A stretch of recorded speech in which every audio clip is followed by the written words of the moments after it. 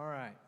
Find the Gospel of Luke in your Bible. If you didn't bring a Bible, pull your phone out, grab a Bible in front of you. Find the Gospel of Luke. Find chapter 17. This morning we're going to finish Luke 17. There's an outline if you like to follow along in the outline. That's in the bulletin. Luke 17. Our passage is verse 20 to 37. I hope at this point in our study of Luke that most of you know Luke 19:10 says the Son of Man came to seek and to save the lost. And I also hope that at this point some of you have sort of not only latched onto that theme verse, but Luke 9:51 is in the back of your mind at this point in Luke. And you remember that in Luke 9:51, Jesus made this decision to set his face to go to Jerusalem. He didn't make a straight line trip there. He's sort of taking a wandering route. But at that point in the story, the idea that Luke's trying to tell us is that Jesus has made the conscious decision to go to Jerusalem. And he knows that when he gets to Jerusalem, he's going to die for sinners, a substitutionary death on the cross. All of that's in the background of our passage this morning, and the big idea is very, very simple. Here's the big idea that we're looking at this morning. The King and his kingdom have come, and the King and his kingdom will come. The King and his kingdom have come, and it's also true that the King and his kingdom will come. We're going to read these verses in just a minute. First, I want you to look at Luke 17, verse 20. I just want you to see how this passage begins. Being asked by the Pharisees when the kingdom of God would come, he answered them. That's an interesting question from an interesting group of people at this point in the story of Luke's gospel. You know that the Pharisees hate Jesus, and more than just hating Jesus, they've already made up their mind that they're going to murder him. They've colluded together. They've begun plotting. What are we going to do with this guy? How are we going to get rid of him? They've made the decision to murder Jesus. And here they come and they say to him, Jesus, we want to know, when is the kingdom of God going to come? You understand that they really didn't want an answer. They weren't just sort of on pins and needles waiting for Jesus to give them some sort of theological insight that they lacked. This is a total setup question. Everything that they're doing in relationship with Jesus at this point in the story, they're trying to bait him. They're trying to trap him. They're trying to trick him. They're playing this weird game of theological, doctrinal, biblical gotcha. And they're just trying to set Jesus up so that maybe he'll say the wrong thing, and then they can pounce on him. And so they say to him here, when will the kingdom of God come? And Jesus gives a really interesting answer. In fact, he gives two answers. He gives one answer to the Pharisees. It's pretty short, and it's brief, and it's to the point. And then he gives a longer answer, a more detailed answer to his disciples. Here's what he says to the Pharisees, to those who did not believe in him. He emphasizes the presence of the kingdom of God. In other words, what he basically says, you'll see in just a minute, is it's already here. Jesus, when is the kingdom of God going to come? And he looks at these guys who are trying to trick him, trying to trap him. They don't want to learn from him. And he just basically says, it's already here. It's in your midst. It's standing right in front of you. I'm the king. If the king is here, the kingdom has come. But then he looks at the disciples and he says to the disciples, the kingdom is going to come. And he talks to them about what that's going to be like, and more importantly, what it's not going to be like when the kingdom comes. So to those who did not believe, he emphasizes the presence of the kingdom. To those who did believe, Jesus talked about the coming of the kingdom. I want you to look with me at Luke 17. We're going to read beginning in verse 20. That's really loud. Can we turn that down? And we're going to go all the way to verse 37.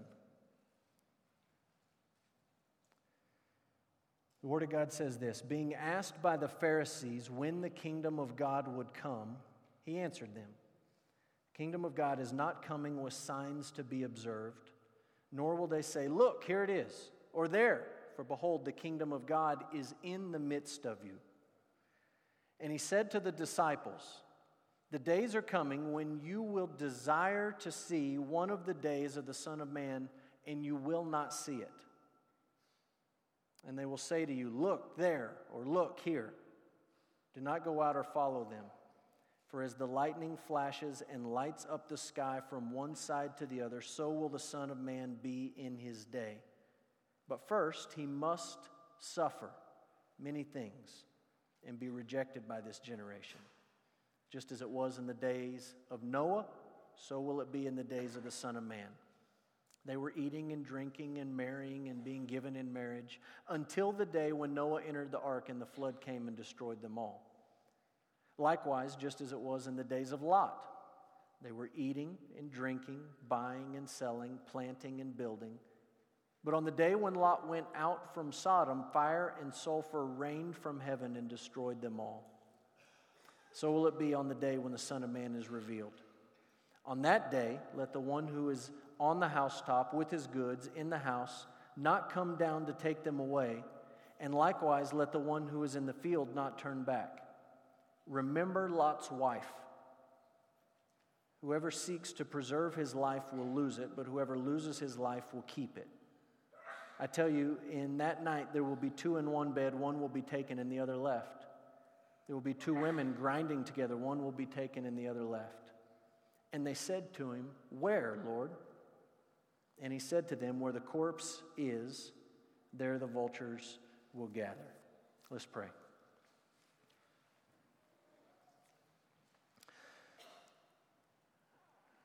Father, we believe that your word is true. We believe that it is powerful. We believe that it has authority over our lives.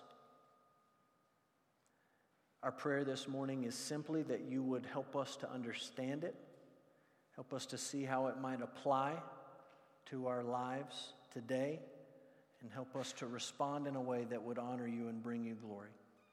We love you and we pray in Jesus' name. Amen. I have some good news for you this morning. If you were here on Wednesday night, you remember this story. I shared it with you Wednesday. But if you are here this morning, you survived the ending of the world apocalypse that was supposed to take place Wednesday. So I don't know what you did this last Wednesday. You may feel like you didn't accomplish much, but you accomplished a lot. You survived the end of the world apocalypse. Listen to this story. The E-Bible Fellowship, an online affiliation headquartered near Philadelphia, has based its prediction of an October obliteration, and that's obliteration of the earth, on a previous claim that the world would end May 21st, 2011. While that claim proved false, the organization is confident that it has the correct date this time. Quote from this guy right here. According to what the Bible is presenting, it does appear that October 7th, 2015 will be the day that God has spoken of, in which the world will pass away. It will be gone, forever annihilated, said Chris McCann, the leader and founder of E-Bible Fellowship. McCann based his prediction on the blood moon, a lunar eclipse combined with a supermoon that occurred September 27th. This prediction stems from an earlier prediction by Harold Camping, a Christian radio host who was based in California. In 2011, Camping used his radio station to notify people that the world would end May 21st, 2011. When that turned out to be incorrect, Camping revised his prediction to October 2011. That also turned out to be incorrect, and Camping later retired from public life. Good idea. McCann believes that Camping's prediction did have some truth.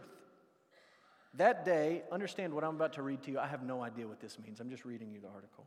That day was quote-unquote Judgment Day because it was actually the day God stopped the process of selecting which churchgoers will survive Wednesday's massacre.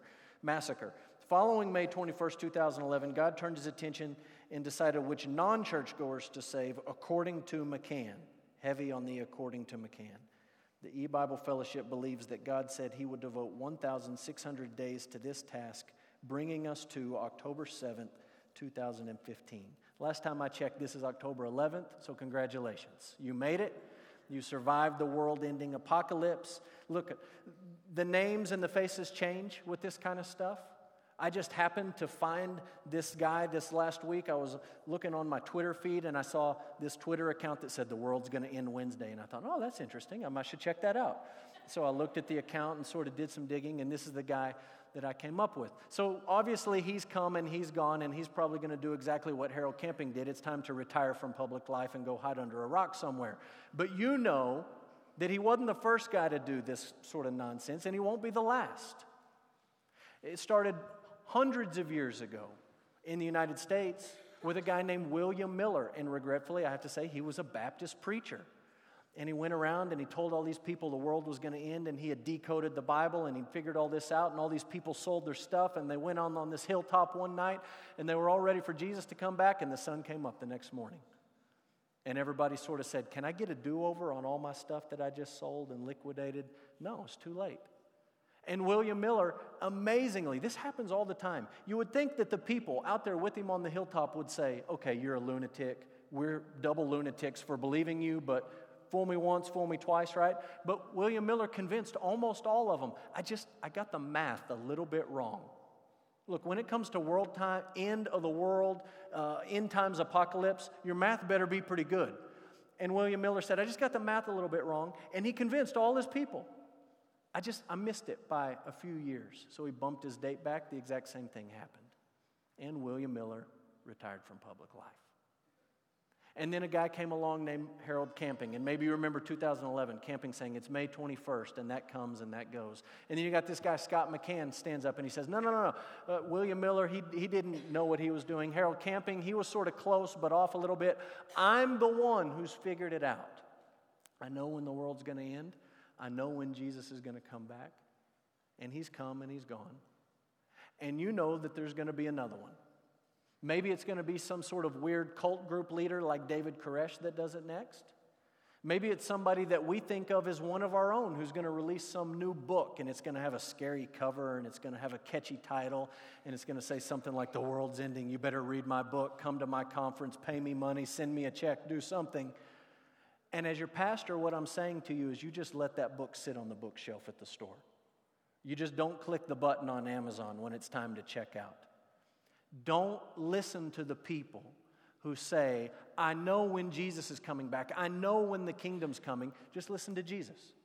And Jesus sets it forth very plainly for us. I'll be honest with you. He doesn't give us the answers that a lot of people want to hear. If you're looking for a timeline, if you're looking for some sort of prophecy chart, Jesus doesn't lay that out. But he does tell us what we need to know about the coming of the kingdom. And so we're going to dig in and we're going to ask this question: what will it be like when Jesus returns as the king to rule all kings? He gives us a few things to watch for, to look for, to think about.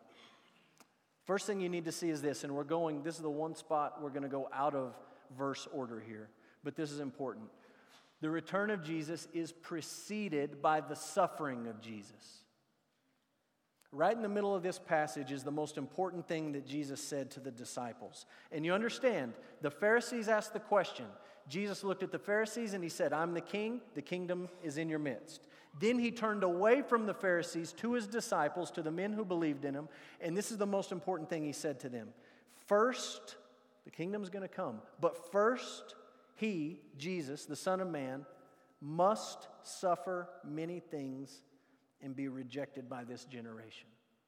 That's Luke 19:10. He must suffer and he must be rejected because the Son of Man came to seek you and to save you. Listen, I don't care what National Geographic says. I don't care what the latest, we discovered the truth about Jesus on whatever news station or history station says to you. Jesus came to this earth not to tell nice stories, not to impress people with miracles, not to do nice things for other people, not to encourage you to be more moral. He came here on a rescue mission to seek you and to save you. And I know that some of you, you've been with me since Luke 1, and you say, okay, we get it, Luke 19:10. But you can't ever get past that. He came for one central purpose. Yes, he did some teaching. Yes, he cast demons out of people. Yes, he had a lot of interesting things to say, and he helped a lot of folks. But he came to seek you and to save you. And he says to his guys, while he's walking on the earth, don't forget, this must happen. I must suffer, and die, because that's the whole reason I came. If I don't do that, all this other stuff that happened is a total waste. All the miracles, the walking on the water, the feeding of the multitudes, all of these great things that you've seen, all the nice moral platitudes I've given you, they're all worthless if I don't suffer, if I'm not betrayed by this generation, if I don't die for your sins on the cross in Jerusalem. And here's the reality. Some of you are here this morning, and maybe you're very interested in what Jesus has to say about when he comes the second time, but you really don't understand why he came the first time. You're just like the Pharisees. You don't really believe in him. You're just sort of curious. And Jesus is looking at you in the eyeballs, just like he looked at the Pharisees, and he's saying, the king has come, and that's what you really need to understand. The kingdom is present. Now, I'm here. In your midst, he says to the Pharisees. I've come to seek you and to save you. And before you worry a lick about my second coming, you need to come to grips with my first coming. And some of you need to do that. Maybe you're a very religious person, even to the point where you would be willing to come to Jesus with your questions. The Pharisees did that. But maybe you've never truly repented of your sin and put your faith in Jesus Christ. And what the king would say is, understand, this is the most important thing about my first coming. I came to seek you and to save you. And you need to turn away from anything that keeps you from me, and you need to trust me and follow me. You need to do that first. So he says to the Pharisees, the kingdom is already in your midst. He says right in the middle, before I come again, I've got to suffer. That's the most important reason I came. That's the whole point in coming. It's to suffer and to seek and to save the lost. Here's the second thing Jesus says, talking to his disciples. He says believers are going to desire his return long before he actually returns. So I don't know if you ever have the experience of watching the news or maybe experiencing something in your personal life and you just sort of feel this weight of wanting Jesus to come back and to make it all right. The Bible says, yeah, it's going to be like that. Maybe you felt that in a hospital room. Maybe you felt it in this room when you came to a funeral. Maybe you feel it at home in your living room watching the news of the latest disaster or shooting or whatever, and you just sort of feel this weight of saying, just come back. Jesus says, you're going to feel that. Look what he says in verse 22. The days are coming when you will desire to see one of the days of the Son of Man, and you won't see it. It won't be time yet. You'll be ready personally, but it's not the time. And you're going to have this desire to see me as the King, exalted over all, and it's just not going to happen yet. And it's not just you and I that feel that. The Bible describes in the book of Revelation that there are Christians who have died and are in heaven now with Jesus, right? These are people who no longer struggle with the things we struggle with. They're no longer sick. They're no longer battling sin in their life. They're glorified believers in the presence of Jesus, and they're watching things play out on earth, Revelation 6. And some of these guys look over at Jesus as they're watching things down here, and they say, how long till you go make everything right? How long, Jesus? They're in heaven waiting. How long till you go down there and just fix it all and punish sin and vindicate your people and get revenge, vengeance? They ask for vengeance on the people who killed them. And you know what Jesus says in the very next verse, Revelation 6:11? He doesn't say, oh, that's not a nice thing to pray. You shouldn't want me to go do that. He says, you just need to wait a little bit longer. Wait a little bit longer. Saints in heaven, the saints on earth, Jesus says that's the way it's going to be. You're going to long to see even just one of the days of the Son of Man. But it's not time yet. That's how the Bible ends. If you've ever made it to the end of the Bible, Revelation chapter 22, John gets to the end. He's seen this great vision. He's sort of putting the capstone on the scriptures. And one of the last things he says in the Bible is, come, Lord Jesus. It ends with a prayer. Please come. We are ready for you to come. Things are a mess. We've ruined it. We want you to be recognized as King. Come, come, come, come. Please come. And he says, wait. You're going to desire his return long before he actually returns. Number 3, believers are going to be seduced by false messiahs and false predictions. This is pretty easy in the text. Verse 23 and 24, Jesus says, they're going to say to you, look here, look there. Somebody's coming. Something's happening. It's a blood moon. It's a Messiah. It's this. It's that. Jesus just says, don't listen to them. Don't go out there. Don't follow them. He says, let me tell you what it's going to be like when I come. As lightning flashes and lights up the sky from one side to the other, so will the Son of Man be in his day. One of the things I love about West Texas is a good thunderstorm where it just rattles the house and rattles the windows and you can see the lightning and it's dark and it lights up the house. And Jesus says, look, when I come back, it's going to be like this big thunderstorm and the lightning crashes. You don't have to look at your buddy and say, was that lightning? What was that? You know what it is. Everyone can see it from this side of town to that side of town. Everyone knows. He said, it's going to be like that. Don't worry about all these people who say, well, it's a blood moon. Well, it's this. Well, it's that. Well, it's the next thing. It's the date. We've decoded it. We finally know. No. When he comes, you'll know. It'll be like lightning that crashes from one end of the earth to the other. Everyone is going to know. On that day when he comes back and it's as plain as lightning crashing right in front of you, you don't need to call up Chris McCann and say, was that it? I'm not sure. Was that it? You don't need to call me. Don't put me on speed dial. Pastor, I think Jesus just came back. Was that it? Can you verify? You're not going to need to do that. It's going to be obvious to everyone. So he says, in the meantime, don't worry about those who try to lead you astray with this theory or that theory. Here's the fourth thing he says, and I lumped all this together because Jesus lumps it all together as he talks about a couple of guys. The return of Jesus will be unexpected. People will be busy with everyday life, and wickedness will be great in the earth. And again, I didn't just run out of room on the outline and have to mash 3 points into one. Jesus makes all of these points when he talks about two men, Noah and Lot. His return will be unexpected. People are going to be busy with just everyday life. And wickedness will be great in the earth. Look at verse 26. He says, just as it was in the days of Noah, so will it be in the days of the Son of Man. What were they doing in the days of Noah? Well, they were eating and drinking and marrying and being given in marriage until the day when Noah entered the ark. And the flood came and destroyed them all. Likewise, as it was in the days of Lot. What were they doing in the days of Lot? Well, they were eating, drinking, buying, selling, planting, building. But on the day when Lot went out from Sodom, fire and sulfur rained down from heaven and destroyed them all. So will it be on the day when the Son of Man is revealed. It's going to be unexpected. He says in Noah's day, people weren't waiting on a mountain for the flood to come. They didn't expect it. In Lot's day, there wasn't a watch party in Sodom for when God was going to blow the city up. It came without warning. It came unexpectedly. And he says it's going to be exactly the same when I come. Don't worry about the watch parties. Don't worry about this big countdown. It's going to be unexpected. People are going to be busy. This may not sound like a very spiritual thing, but just understand that Jesus is a pretty spiritual guy, and when he wanted to describe his return, this is one of the things he said. He said, look, think back to Noah's day. They were eating and drinking. They were having dinner, breakfast, lunch, and they were getting married and doing married things. It was just normal life. What was it like in Lot's day? Well, it was pretty much the same. Folks were having dinner.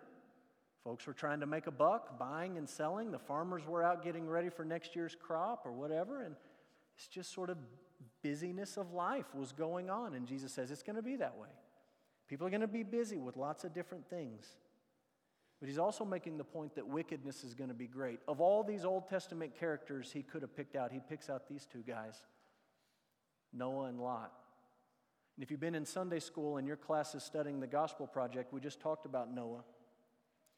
In Genesis 6:5 leads us right up to the flood. And Genesis 6:5 says that in Noah's day, God looked down on what he had created, and he saw that the intentions, every intention of the thoughts of our hearts were only evil continually.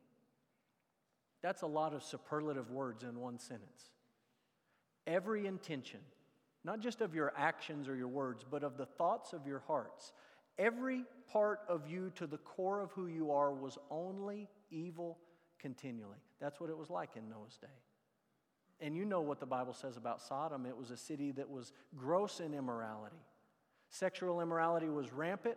We read later in the Bible that they were also greedy and inhospitable to people. And Jesus says it's going to be wicked. The earth will be wicked when I come back. Don't have any illusion that you're going to march triumphant as a church and you're going to Christianize every corner of the globe. It's not going to be like that. These two kingdoms are going to grow up side by side. The gates of hell will not stop my church. It is going to grow. It is going to spread. You are going to make disciples of all nations. But wickedness will increase. And when I return, the earth is going to be a wicked place. Have you ever just sat down, maybe when you're watching the news, maybe when you experience something painful in your life, and just think about how bad the world is? You ever do that? You ever just sort of get that feeling that we are literally going to hell in a handbasket? Sometimes I have people come talk to me and they want to talk about the latest tragedy or the latest cultural development or whatever. And they sit down and they say something like this: I just don't see how God could be patient with us much longer. How bad can it get? This is going on here and that's going on there, and surely God's not going to put up with this much longer. And some people come and they want to believe that Jesus is coming tomorrow because of how wicked it is today. Can I tell you something? You go back and you read Christians from every generation, including the guys who lived right after Jesus went back to heaven. Every generation, they all thought that. You are not the first person to feel that or think that. You can go back and read guys from England and Europe. You can go back and read people from Africa. You can go back and read Christians all over the world of every generation. And they have this feeling as they look around, how much worse could it get? Surely God's not going to put up with us that much longer, is He? The reality is that we are wicked, and that the earth is a bad place, and that there are lots of terrible things going on. And the fact of the matter is, God may not be patient with us much longer. Just sort of have a little bit of historical perspective to say, we're not the first generation to think that. We're not the first people who have walked on this earth who thought it can't get worse than this. Surely God's going to send Jesus back soon. People have been saying that for years and decades and centuries. And when you see this last point, that wickedness will be great in the earth, be slow to look around and say, well, that newest development, that's so bad, that's just going to be the straw that breaks the camel's back. That's going to tip us over the edge. Jesus got to be coming back soon. Be slow, because people have thought that before. And Jesus says right here, it's going to be like the days of Noah. It's going to be like the days of Lot. I'm going to come unexpectedly. People are going to be very, very busy with life, and wickedness is going to be great. That's going to be how it is. And you don't get to determine when wickedness is too great. That's not your job. That's God's job. So Jesus says this is what it's going to be like when I return. One last thought about Noah and Lot. I didn't put this on your outline. Noah and Lot. If you read the New Testament has some positive things to say about these guys. So, for example, in Hebrews 11, in the sort of this list of heroes who were faithful people, Noah's listed, and it says Noah had faith in God, and he's commended for having faith in God. And in 2 Peter, Peter talks about Lot, and he describes Lot as a righteous man who was agonized by the wickedness that he saw all around him in Sodom and Gomorrah. So the New Testament says some nice things about these guys. But have you read the Old Testament? Noah and Lot had issues, both of them. They both had issues with alcohol, and they both had issues raising their children. And you can go back and read the stories if you're not familiar with them. All I'm saying to you is this: Noah and Lot are not our heroes. And sometimes we take these Old Testament characters and we put them on this pedestal and we say, man, I want to be just like Noah. I just want to be just like Lot. You really don't. Trust me.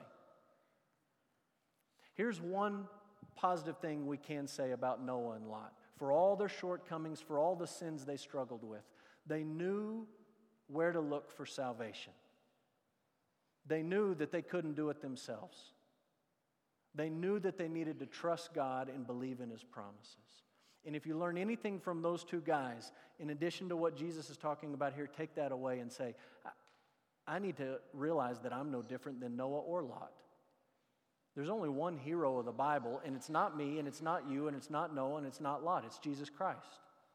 And you need to make sure that you have looked to Him for salvation. Noah got that, and Lot got that. Here's the last thing I want you to see in the passage.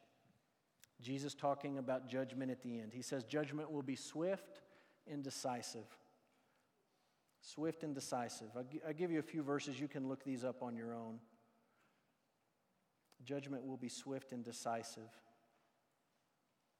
One of the shortest verses in the Bible. Here's an easy one to memorize. Luke 17:32. Remember Lot's wife.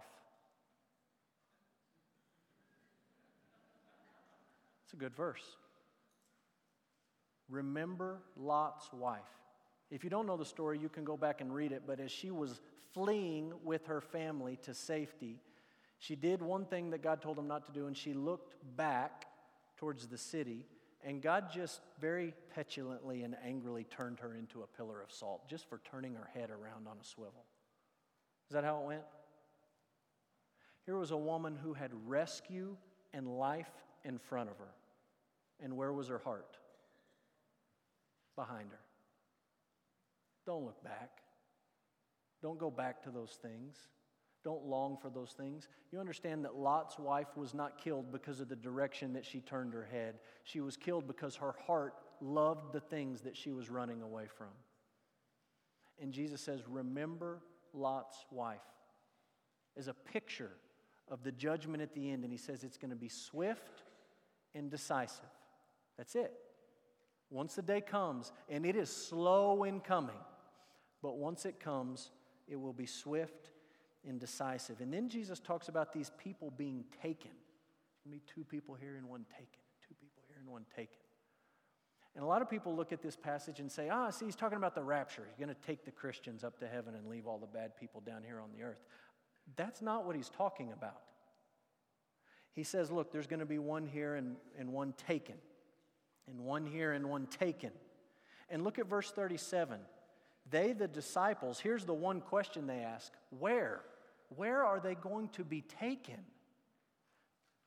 Does Jesus talk about heaven? It doesn't sound like heaven. He says where the corpse is, there the vultures will gather. It sounds like he's talking about judgment to me. You can look up these verses in Matthew and in 1 Thessalonians, and you can just look at them carefully and understand this. The ones who are taken in these passages are not zapped up to heaven to live forever with Jesus. They're taken to judgment in all of these verses.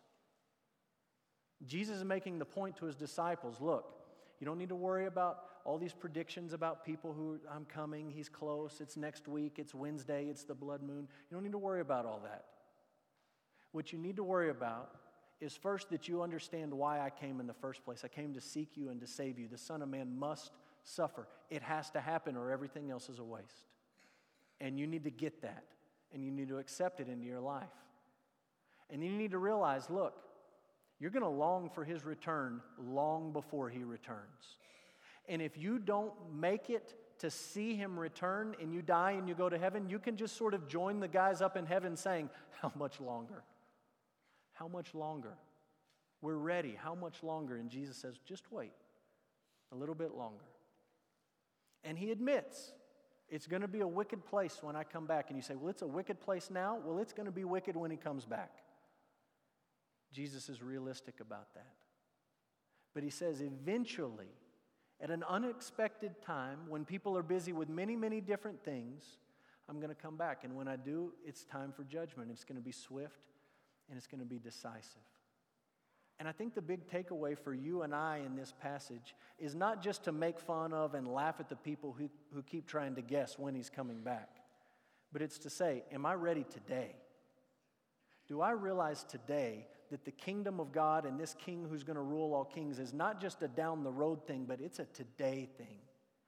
And that he looked at the people who were skeptical, and what he said to them is, the kingdom's in your midst. The king and his kingdom have come. And yes, they're going to come in a greater way someday, but they're already here. And you need to come to grips with that today. That the Son of Man came to seek you and to save you. And he demands your allegiance, not just at the end when every knee will bow and every tongue will confess, but he demands it today. Let me pray for you. Father, we're grateful for your word. We're grateful that in your wisdom, You inspired men like Luke to write down things like this that we needed to hear. And we have all sorts of people who want to predict the end and talk about the return of Jesus and lay out their dates and their calendars. Help us to care more about what Jesus says than they say. Help us not to be led astray by the latest fad, the latest prediction. Help us to prepare our hearts today for when Jesus comes back. Father, let us not be caught amongst those who, when Jesus returns, are running and are hiding. But let us be among those who celebrate. And we do pray with John, and we do pray with the saints in heaven that he would come. We long for that.